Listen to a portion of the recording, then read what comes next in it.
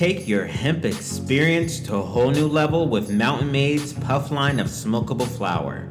Mountain Made meticulously source each strain from select partner farms to ensure the highest quality product in the market space. When it comes to the entourage effect, nothing tops strain-specific flower to deliver a full range of cannabinoids, terpenes, and phytocannabinoids. With 0.7 grams of premium full flower inside each pre-roll, you'll be ready to maximize your personal summit. Remember, Mountain Made's products ship nationwide. Go check out their website today and follow them on social media at MNTMADE Mountain Made. Their website is www.mountainmade.life. Now let's get into this episode. Welcome back to the Black Biohacker Podcast. I'm your host, Kamar Anderson, and I'm so excited for you guys to join me on today's episode. Our guest speaker today is Keith Mitchell. He is a motivational speaker, mindfulness and meditation coach, but prior to this, he was a NFL player. So this is a great episode. It's also a shorter one, and also to let you guys know that at the time, Keith was in Puerto Rico, and it was really busy and kind of loud, so you can hear a little bit of the bustling city. So just put that aside and listen to all the amazing content that's about to come your way. Enjoy. Welcome back to the Black Biohacker Podcast. Today's guest is Keith Mitchell, motivational speaker, mindfulness, and meditation coach. Thank you so much, Keith, for being on the show today. Kamar, thank you so much for having me, for being a part. Yeah, so today we're going to talk about meditation. What led you to go from being a professional NFL football player to a yogi? Right, that's the dichotomy of that, one extreme to the other, it seems. Yeah. I found my middle way by, suffering an injury.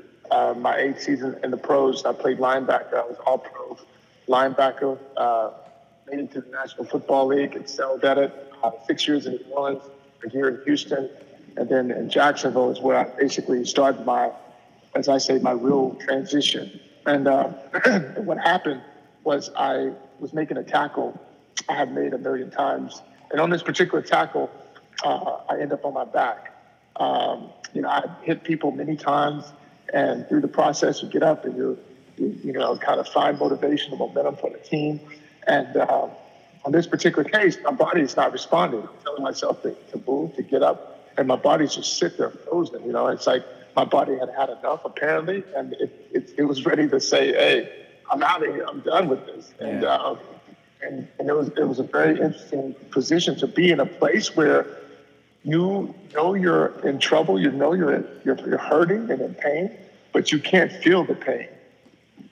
Which is a very interesting sequence for me through that experience. And in the hospital, I learned the concept of conscious breathing, which later led to meditation. Wow. So was that your first experience being exposed to meditation?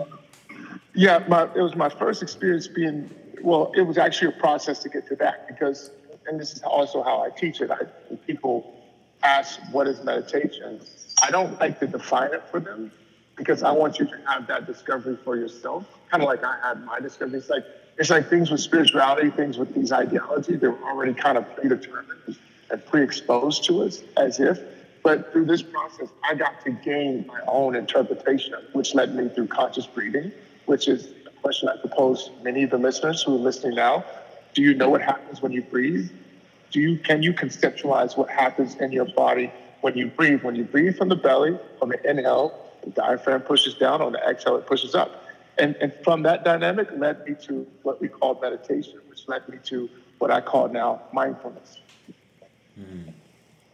Well, what types of meditation do you recommend for different personalities, as well as do you have a favorite? I have so many that I really like. I like functional moving meditation, which I call a yoga practice. I have a meditation of being silent and just focusing on my breath. I think for the people that maybe are listening, I think a very easy and simple meditation would be, or maybe not so simple, but the concept is simple, And it's proposing the question. It's the contemplative meditation. And it starts with the question of basically, what do you desire? And once you define or answer the question, now you discover why. And it takes you on a whole nother journey within itself. And that's the most beautiful meditation, I think, to this day that I found. Yeah. I know I learned something new a few months ago of walking meditation. I learned it at the Oh, yeah. Buddhist monastery, and I thought it was really cool. Oh, yeah, definitely. I'm a big, I grew fond of Osho. I love Osho as a leader. What has been the most positive effect from meditation that you've had? The most positive effect of meditation that I find is just allowing your mind to just like let go, detach from your thoughts. It's not that you're ever going to stop thinking, because thinking or how your body processes data is going to have, just like you have an input, it has an output. So you're taking millions of bits of information. So through the day, you're letting go. The output is going to be tremendous. Things that you've done, things that you've seen. So through the process, I'm not attaching to these thoughts. I'm letting them run, similar to a ticker on a sports channel. You see the channels. And so you define what you're into that you want to take and attach to. You decide. But the things that are unnecessary, the things in a negative sense, we let it go. Mm-hmm. And through that process, we begin to be more mindful through our meditation practice. Yeah. What do you think are other benefits that people can expect from meditation? Well, meditation also allows you to be the observer, to be the self-reflector, to see, it's like the example that I'm familiar with, that I share with people, it's kind of like when you see a football game or sports game and you see the player getting penalized. And then the player's like, well, I didn't pull his jersey. I didn't commit the penalty. But then you rewind the tape, and sure enough, he did. He didn't catch that ball like he claimed he did. In a lot of cases, in our actions in life, we're biased to our actions. We think we showed up a certain way, and then there's another reality of how we actually really did show up. And so it's an opportunity to be the reflector, to observe how I show up in the world and begin to redefine how I choose to show up in the world. Like, making these corrections where I want more peace, where I want more compassion, or whatever it is I'm deciding to implement in my life, I can begin to make those adjustments accordingly. Yeah. So during this pandemic, how important do you feel that it is to learn and practice meditation? We are going through not only a COVID-19 pandemic, but we're also going through a mental health pandemic. Yes. That's a great point, the mental health aspect. And I think really what's coming to surface is the mental health pandemic that's been there all along. Mm-hmm. We just have overlooked it because we didn't have the words to describe it, in some cases. It's an opportunity to, again, go in. It's an opportunity to, the quarantine concept is like what we talk about in the ashram is like vipassana. And the quarantine is the idea to move all the distractions away. And so when I take all the distractions away, meaning I can't run from this thing that's been lingering within me, and I have to sit and deal with it. Well, this is what the quarantine concept is about. And actually through the process of the quarantine process, it's to break you in a sense to like let those things go, deal with it, or they consume you. And so through this process, I've seen more of a positive construct coming. People, the essentials we talk about, whether it be food, the community of people, families, I've seen them work together. I've seen people get out and exercise more, give and invest to their bodies.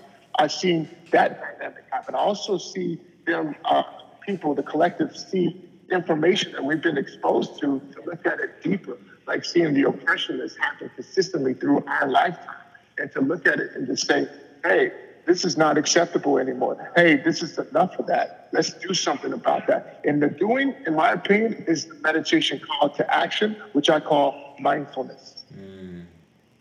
Yeah. It seems like not just the United States, but the world is waking up. Yes, yes.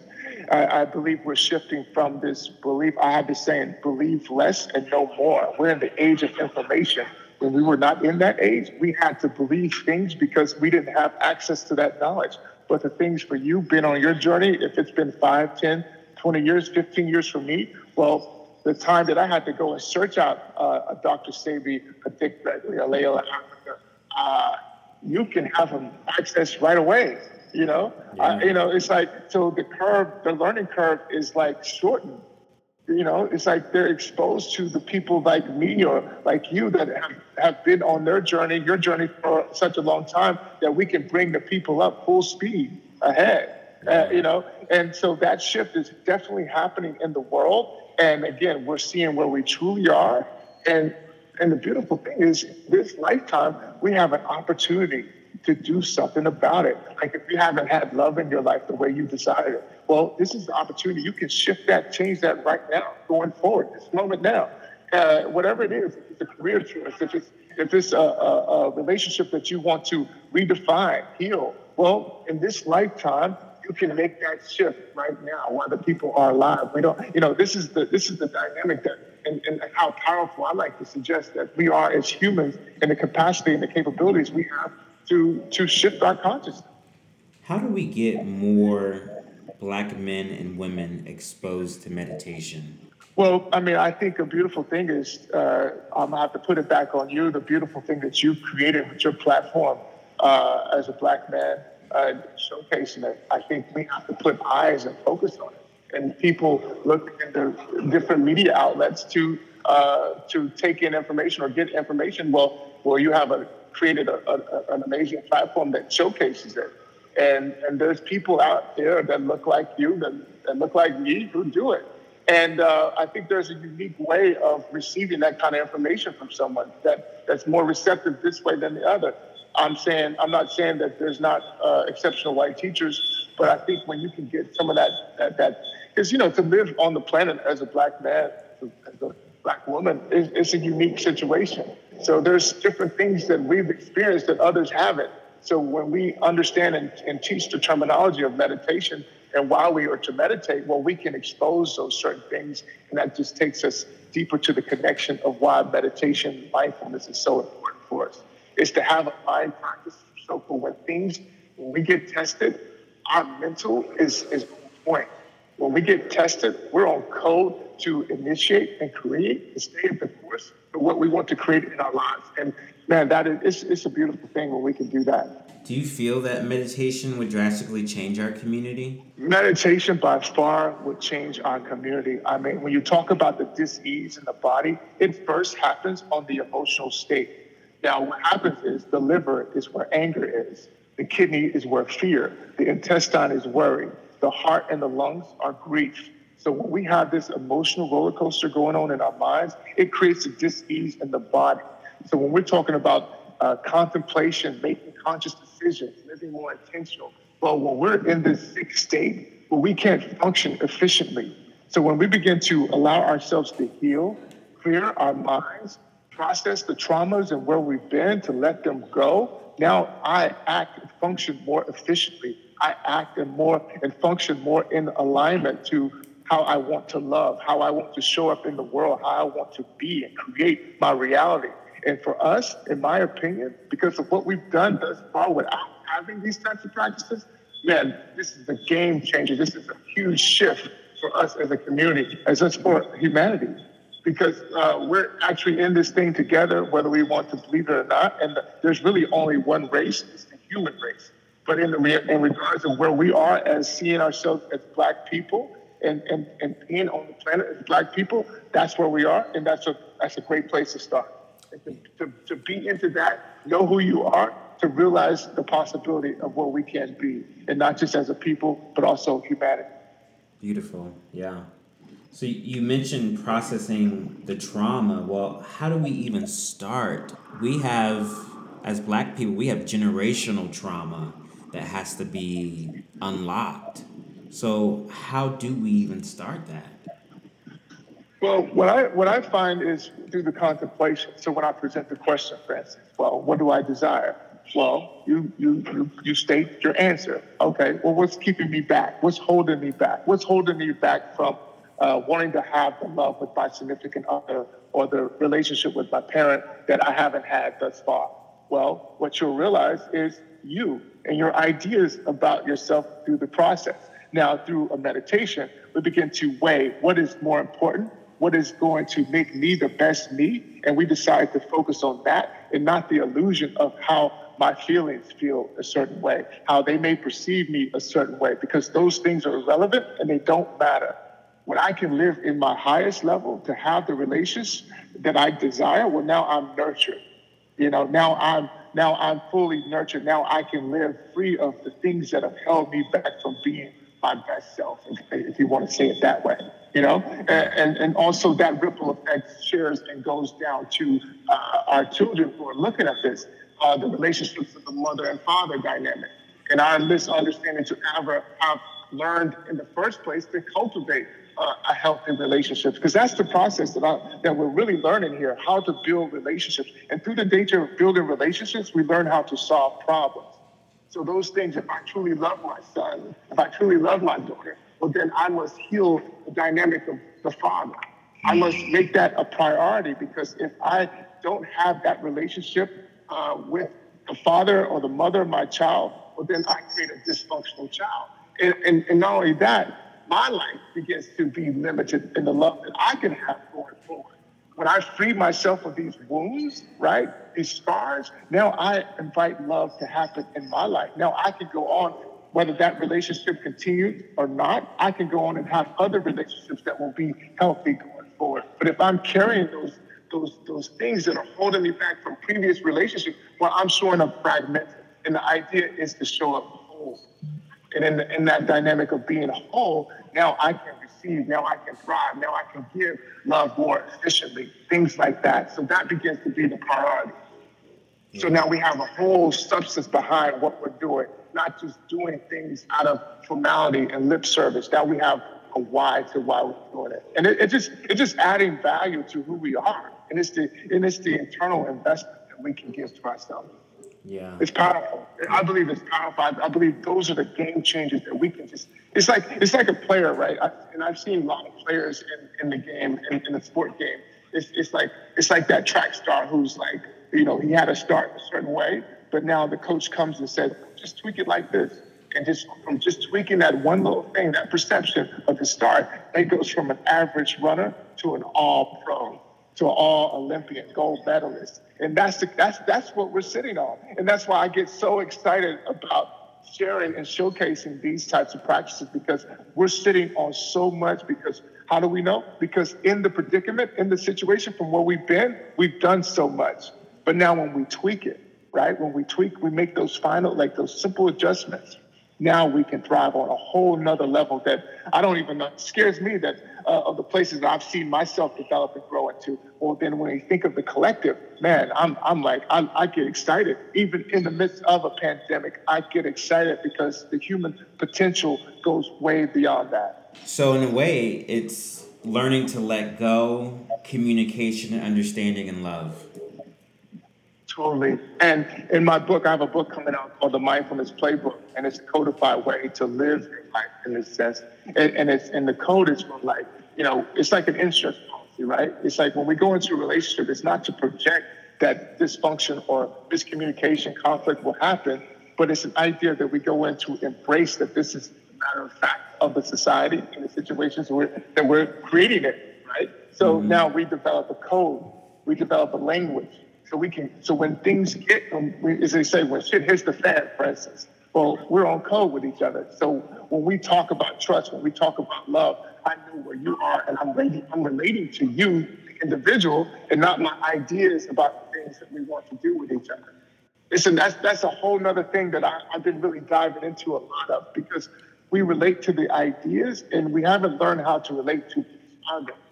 And to know how you function. So in a functional relationship, I'm doing just that. So we have a code in which we create an agreement, right? An understanding. So when shit hits the fan, we can stay the course together. And Yeah, and that's the shift that we talk about in solving our problems. So what we'll find is those internal problems that we find in the conflicts in those relationships also will be the way that we take in the approach of solving problems in the external world as well. Yeah. Which that's something that's, in my opinion, so needed for us to consider, because that same participation that we need to go inward with is the same participation that we need to go into the world with, because we are the world. And as we're showing and seeing with this COVID-19 crisis, well, we recognize this, right? Because now we're trying to relate with each other in the environment of COVID, but we have an environment that's been toxic the whole time. Now, we haven't considered it as such, but we're also in that container. Therefore, the same participation in work has also to be the same participation in the external world to solve problems. So, what is the best advice that you've learned during your journey of being spiritually present? Well, being present, man, and that's so presence is like, so when I breathe through my nose and I exhale, and I breathe through my nose and I hold it, and I just exhale, and I feel that time is settled. I feel myself settled, right? I can have new experience. My mind is not thinking about the past and how it's happened before, what they did to me previously. I'm having the engagement with you the first time, the only time that counts, because only in this time can we have the exchange that we desire to have. Only in this time can we be productive and engaging the way we choose to be, right? And we want to be. Mm-hmm. And when I learned presence, man, it's like that puts you, that's like the catalyst to possibility. Because now the things that inhibit us from being present is this us holding on to those past things. But through the meditation, we allow ourselves to understand we can let that go. See, a lot of things that we will learn a lot of things, but we will not ever learn how to let the past go. It's like, even if you ask me, like, hey, what do you remember most about your career playing football? And out of all the accolades and the successes I had, majority of things that stick out are the things that I did wrong. Yeah. So it's like, so like when we're talking about presence, man, presence alone is a game changer, because through presence, I allow myself to have the love that I want. In presence, I allow myself to build an intuition about the trust that I want to engage with someone else. All these different things are created, we create a new palette to have a whole new experience with, that in my opinion, we've never given ourselves the chance to. And if we have, it's been a minimum chance to. So now we get to have the whole shebang. So let the listeners know, where can they find your platform and more about your book. When does your book come out? I think the book is going to come out in like 30 days. I'm really excited about it. It's been a long time coming. But where you can find me is keithmitchell59.com. That's my website. I have a meditation, mindfulness meditation album there that we just put out, so you can kind of get the lay of how I present the meditations, the various practices. The book is the Mindfulness Playbook, eight strategies at winning at the game of life. It's a codified way of conducting and holding space in your life, creating in your life. And it's some really tangible tools that you can use right now. And we talked about one, which is the breath, and how you can make these leverage points for when that residue kind of comes back. And I can find myself slipping a little bit. Now I can get myself, and I can adjust myself. I can be my own coach and get myself adjusted so I can stay in the game and stay the course for what I want to create in my life.